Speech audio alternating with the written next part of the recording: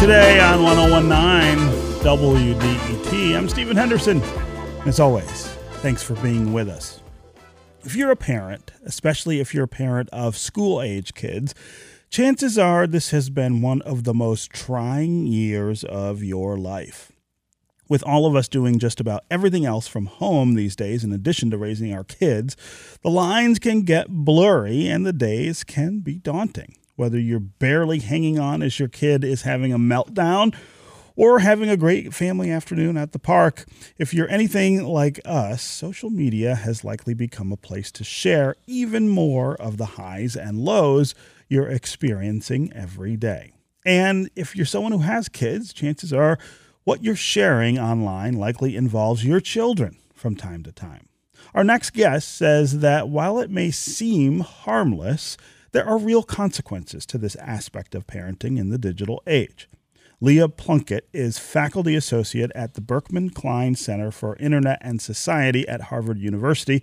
She's an Ann Arbor native, and she is the author of the book Sharenthood: Why We Should Think Before We Talk About Our Kids Online.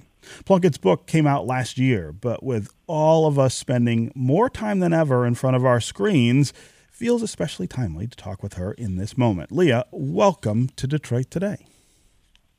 Thank you so much, Stephen. It's great to be virtually back in Michigan. Wish I could be there in person, but yes, one of these days. Someday soon, right? Post-pandemic era. Exactly. So your background is in law. So tell us how you found your way into this realm of childhood privacy. My path to being a scholar of digital life and privacy, especially for kids and families, kind of like the eagle arms pose in yoga. I can't demonstrate because it's radio, but if you wind your arms together and one kind of impacts the other. So I had a background as a lawyer in youth law. I spent a couple of years as a legal aid lawyer representing kids and teenagers who got into trouble at school. And then on the personal side, I became a parent almost 10 years ago. And as I moved from being a practicing legal aid lawyer to a law professor, I continued to be interested in children's law issues. And I became very interested in the experiences of children and families from the personal side because I was living them. And I found my way, Stephen, to focusing on digital privacy and related aspects of kids' experiences because as a legal matter, these are some of the most pressing hot-button issues that kids and families face. And as a personal matter, I was just trying to figure out what the heck to do in my own life. I was looking at a Facebook feed that was filled with adorable pictures of babies and stories about toilet training and temper tantrums, and I was posting them as well. And I kept having this moment of like, I'm doing a lot of research on the latest student privacy bill to be floated in Congress, yet actually I'm seeing a lot more just in my own personal news feed than most schools are sharing. So I'm having a little trouble figuring out how to reconcile this. So that's what got me interested in exploring sharenting. So that term you just used, sharenting, the title of your book is Sharenthood. So in simple terms, what do you mean when you talk about sharenting or sharenthood? I mean all the ways that parents, grandparents, aunts, uncles, teachers, coaches, and all the trusted adults in kids' lives share private information about those kids digitally. So the most commonly cited example of sharenting is what parents post on social media. And there are times when the term is used just to mean that specifically. For instance, about a year and change ago, the New York Times ran a great online series through their privacy project about sharenting. And they refer to sharenting just as what parents do on social media. And Stephen, while I think that's a big part of it, I don't think that's all of it. I also think that we as parents engage in sharenting when we use a surveillance app on our child's phone to see where they are, when we put a smart device in our family's house and it transmits information about us and our kids. I think we share it when we have our kids using educational technologies and countless other examples. So when does it become a problem? I mean, all of us share a lot of our lives online. Certainly, anybody who is online on social media shares more about themselves now than they did before. And if you have children, that's part of your life. And there's not really a way, I would think, to stop yourself from doing that at all. But when does it become sort of not okay? And what are the lines, I guess, that you would draw about what's okay to share and what's a little more risky? There are a couple of very bright lines. First, I would say to parents, grandparents, teachers, all the adults out there, never ever share anything that could reveal a child's exact location, exact date of birth, full name, and anything else that could be used for somebody out there, perhaps even in your social circle, to identify with exact precision where your child is at a given moment, and even deeper, exactly what your child's identifying details are. And the first issue about not sharing exact location has to do with physical security. And the second, about not sharing full identifying information, has to do more with identity security, to avoid potential cyber theft through creating credit cards or other credit products in a child's name. So those are some bright lines. Another bright line, never share a picture of a child in any stage of undress, even if it's very innocuous, even if it's a day at the beach. We don't want to have our kids out there exposed in terms of any part of their skin that would normally be covered up if you were to see them in a park, in a store, or in a school. Outside of those bright lines, it gets a little harder. And here, Stephen, is where I would say that all of us need to be having exactly this type of discussion within our homes, within our schools, within our other community spaces, and try to come up with a values-based plan for the kinds of sharing we're comfortable with. So to be a little more specific about that, I would look to a family that might say, look, we really value connection. And now more than ever, when we are apart physically, we need to be together digitally. And we so value connection that we are going to post every day so that grandma, grandpa, friends of friends can see what we're up to. But we also value our children's autonomy. So we're not going to post anything that goes beyond the level and tone at which we might share in one of those good old-fashioned holiday cards. Remember those, the type newsletters? That kind of sharing is at a level that can kind of be newsy and keep people engaged without actually jeopardizing the child's ability to decide for themselves as they get older how they want to project themselves to the world. We're talking about sharing and sharing in the pandemic, especially this idea of what information we make available to other people through social media about our kids. My guest is Leah Plunkett. She's a faculty associate at the Berkman Klein Center for Internet and Society at Harvard University and an associate professor at the University of New Hampshire School of Law. She's also author of the book Sharenthood: Why We Should Think Before We Talk About Our Kids Online. We would love for you to join the conversation and give us a call. Tell us, do you share information about or photos of your kids online? Do you let your kids have unlimited screen time of their own to be able to share information about themselves through social media? Or are you trying to strike a balance of screens and tech time with screen-free time? In other words, saying, hey, we're going to put the phones down for a little bit. How are you doing with that? And how are your kids doing with that? And especially tell us how you're managing all of this during the pandemic when all of us are in the house together far more. You're doing your work, your kids are doing schoolwork, but there is, I think, an inclination to say more about what goes on in our houses because our houses are now everything. They're our homes, they're our workplaces, they're schools. Are you sharing more about your family during the pandemic? Are you sharing more about your kids during the pandemic? And what do you think about the boundaries there or the dangers that lurk behind that sharing? As always, the number here on the phones is 313-577-1019. That's 313-577-1019. You can also go to Facebook or Twitter, put comments there, and we'll try to get you into the conversation that way. Leah, before we go to listeners, I want to talk about the pandemic and how it has changed the way we think about these things or maybe don't think about these things, because all of a sudden every space that we used to inhabit physically is inside the home. And so sharing about our lives becomes a lot easier, and sharing about work life can maybe inadvertently share something about our families or our kids. How pervasive are the problems because of the pandemic with children and privacy?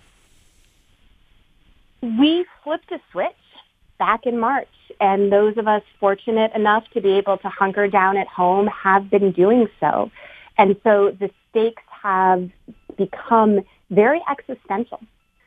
Whereas before technology was ubiquitous, now it really is so vital to being able to keep our kids in school and go to our jobs, go to telemedicine, and so on. So, Stephen, no question, the pandemic has made parenting a much, much more complicated, high-stakes situation. And there are many instances, and I will disclose, this is not sharenting, this is sharing just about myself. It's a little embarrassing, but I'm going to go ahead and do it anyway. So I'm a privacy nut. I'm going to confess now that I actually do have facial recognition enabled on my phone, even though it's a privacy no-no, because it's just so darn convenient, and that can often happen with privacy trade-offs.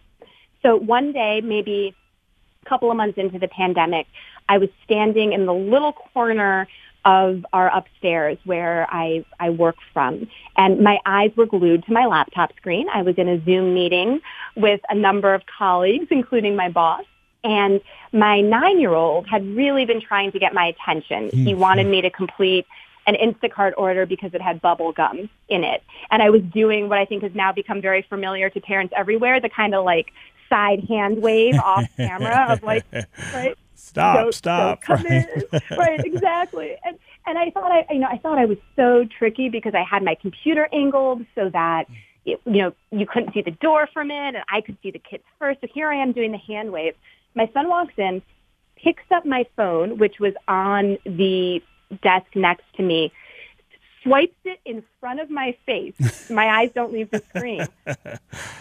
No joke. Unlocks the phone, completes the Instacart order, and walks out.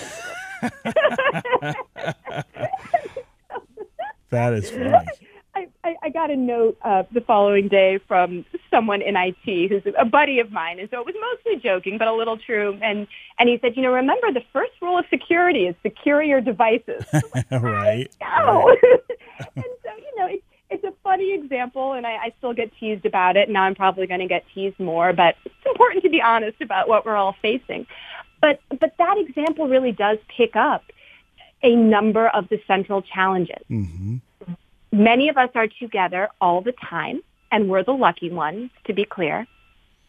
Many of us are scrambling to use our personal devices in a whole variety of ways we weren't using them before.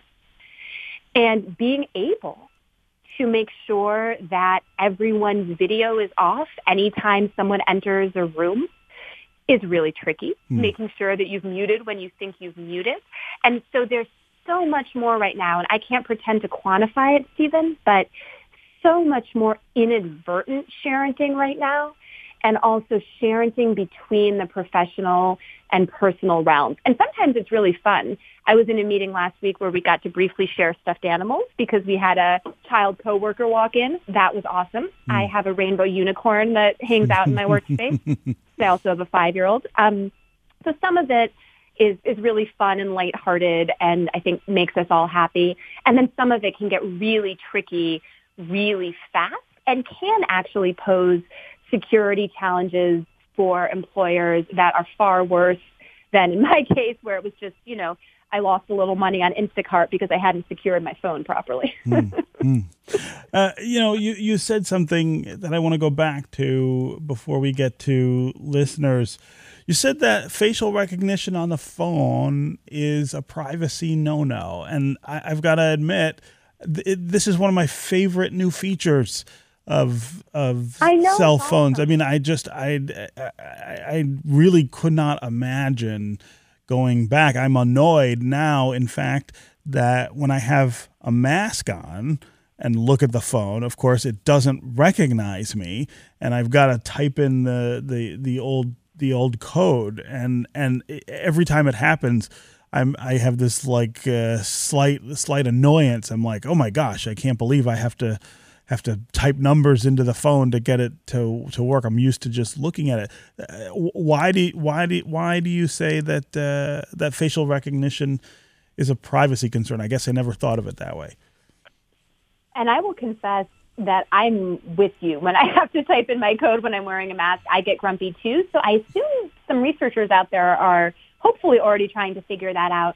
I say it's a no-no because it's sharing biometric information and storing it in a way that is not completely crucial. Yes, it's super convenient, and like many individual privacy decisions we make, we are often, and myself included, willing to pay a little bit extra by sharing private identifying information through a device.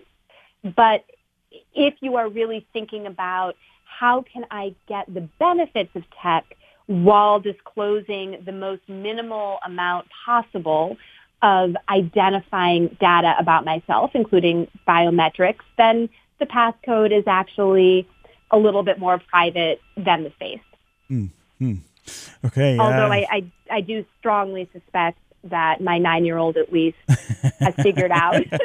I hadn't thought of kids figuring out if I just put the phone in front of your face, I can get into it and do what I want. That's the security risk right there. 100%. 100%. Again, 313-577-1019 is the number on the phones. Call and tell us what information you are comfortable sharing about your kids online. What photos are you comfortable sharing of your kids online? And has that changed during the pandemic because we are all in the house together way more than we were before? Are you having to redraw boundaries that you had established before all of this happened? Let's start with Sean in Detroit. Sean, welcome to Detroit Today. Hi. Thank you for having me. My question is not actually centered around the safetyness of what you share online, pertaining to pictures and things of your kids. My question for Leah is based really on when she made the point of a value-based pledge. I want to ask Leah, what would you consider to be a good developed value-based pledge if you are teaching online learners? That's a great question, Sean. Thank you very much for the call. What would a value-based plan look like when it comes to privacy and online learning? I do love that question. Thank you, Sean. So as somebody who's teaching online myself right now in higher ed, this is something I think about as an educator too. And when I'm coming up with one, I think about the values of equity. So first, making sure that when I'm teaching online learners, that everything in my power to do to make sure that they have access to solid internet, they have access to devices, they have access to a safe and protected remote learning space. I think the value of equity is paramount when you're talking about teaching online learners. I also think that the value of digital citizenship is paramount. And what I mean by that is when we are teaching online, we are teaching on two levels, right? We are teaching the substance of whatever information we're trying to impart. In my case, recently it's been consumer law, and I'm actually also teaching a class right now on youth and privacy in digital life. But then you're also teaching your students, both directly and subtly, how to use digital technologies in a respectful, mindful way. And look, I don't think any of us, certainly not me, will come out and say that our eyes have never wandered from one tab to another when we've been ostensibly doing something online. But I think that a values-based approach is to try to help your students understand that if you are all together in a Zoom room or a Google Hangout or anywhere else, that what you're trying to do is recreate a classroom community space. And I do think that there's room for the value of privacy when you're teaching online learners. And ideally, those of us teaching on the front lines will have access to colleagues and supervisors who can help us think about what kinds of technologies to use. Ideally, there are processes at the school district, or state level for vetting different tech choices so that teachers can focus on connecting with their students rather than having to run down this or that privacy policy or terms of service. But I do think that there is room to make technology choices even in our all online or mostly online learning environments right now that are more privacy respecting, as well as digital teaching choices that respect and strive for the values of equity and strong digital citizenship. Yeah. Okay, we're going to take a quick break. When we come back, we're going to keep on talking about sharing and sharehood with Leah Plunkett, and we'll get to more of your calls if you want to talk about how you're navigating social media and privacy, especially during the pandemic. Give us a call. 313-577-1019 is the number on the phones. We'll be right back with more Detroit Today.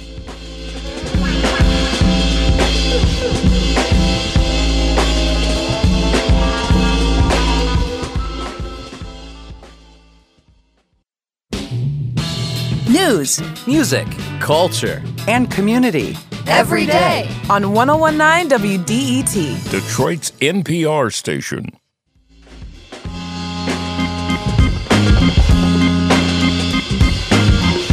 This is Detroit Today on 1019 WDET. I'm Stephen Henderson, and as always, thanks very much for joining us. My guest is Leah Plunkett, the author of the book Sharehood: Why We Should Think Before We Talk About Our Kids Online. We're talking about how we set up good boundaries for sharing information about our families and especially our children, and how that may have changed during the pandemic because it's so much harder to shield our lives from everybody when our workplace and our schools and everything else is in the middle of our homes.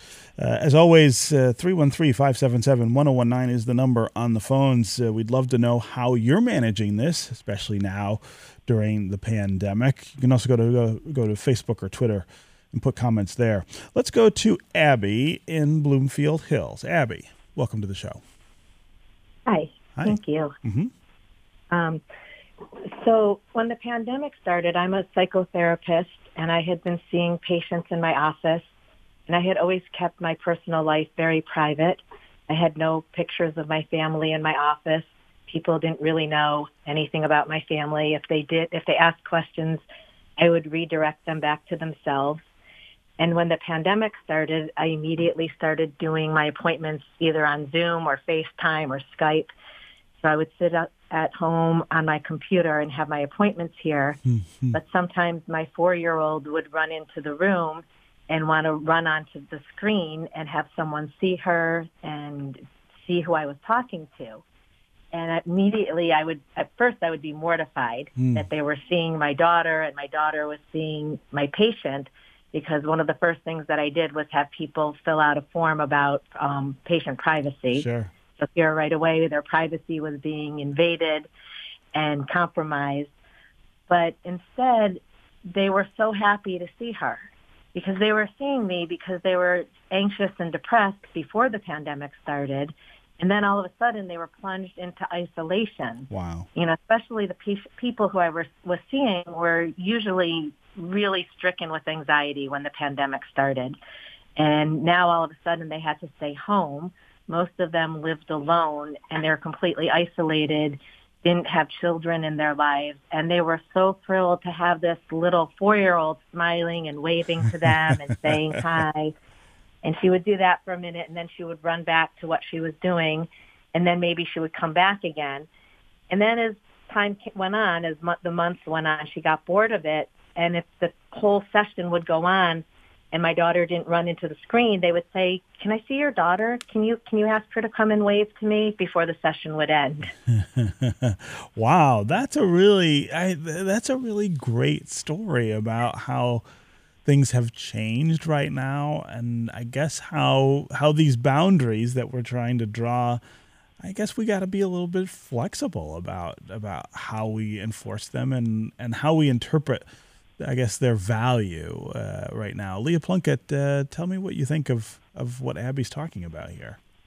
I think that's so powerful, and I will personally share again, I'm the child of 2 clinical psychologists, and I never got to see any of their patients, and I was always super curious. They would always go into town, to do their work. So, but all personal sharing aside, I do think that's very powerful. And I do think that one of the core values that digital technologies have always been able to support is this value of connection, and connection that would not be possible otherwise. And I love this sharing because it reflects how during pandemic life, digital technology does afford different types and a different depth and a different scope of connecting and sharing. And for a situation like this where everybody is comfortable and everybody is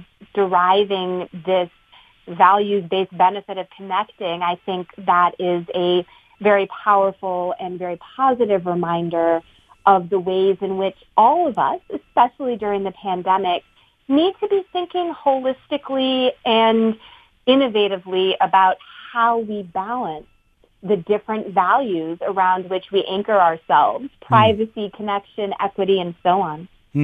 And some of this, it does seem inevitable that the boundaries that we might have in our minds or the boundaries that might have existed before are going to have to be renegotiated or refigured because of all of this change. And I think one of the things that stands out about Abby's story is, again, that's what's going on there, right? There used to be this idea in her mind about what those boundaries were, and they are different, but they aren't necessarily worse or bad because they're different.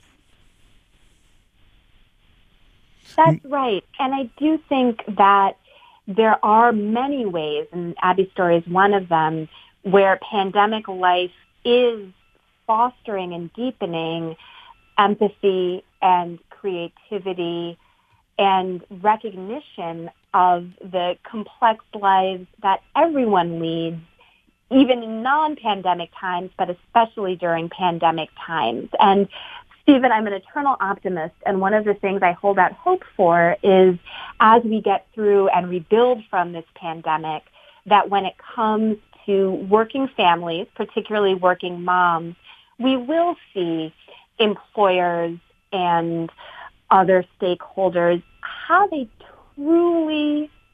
a true appreciation, a truly informed sense of everything that all of us who work with young kids in our lives juggle, and that we can do better as a society to put structures in place to support the wonderful work that folks do as well as the wonderful kids we're raising. Yeah.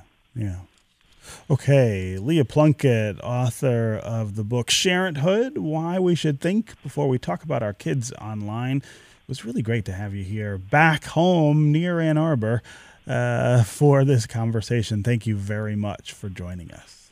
My pleasure. Go Blue. Yes.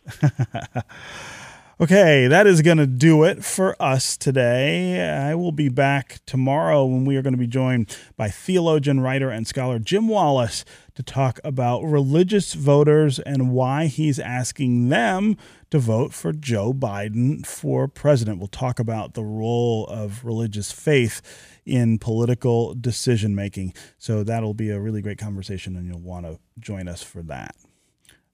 This is 1019 WDET, Detroit's public radio station, your connection to news, music, and conversation. We'll talk again tomorrow.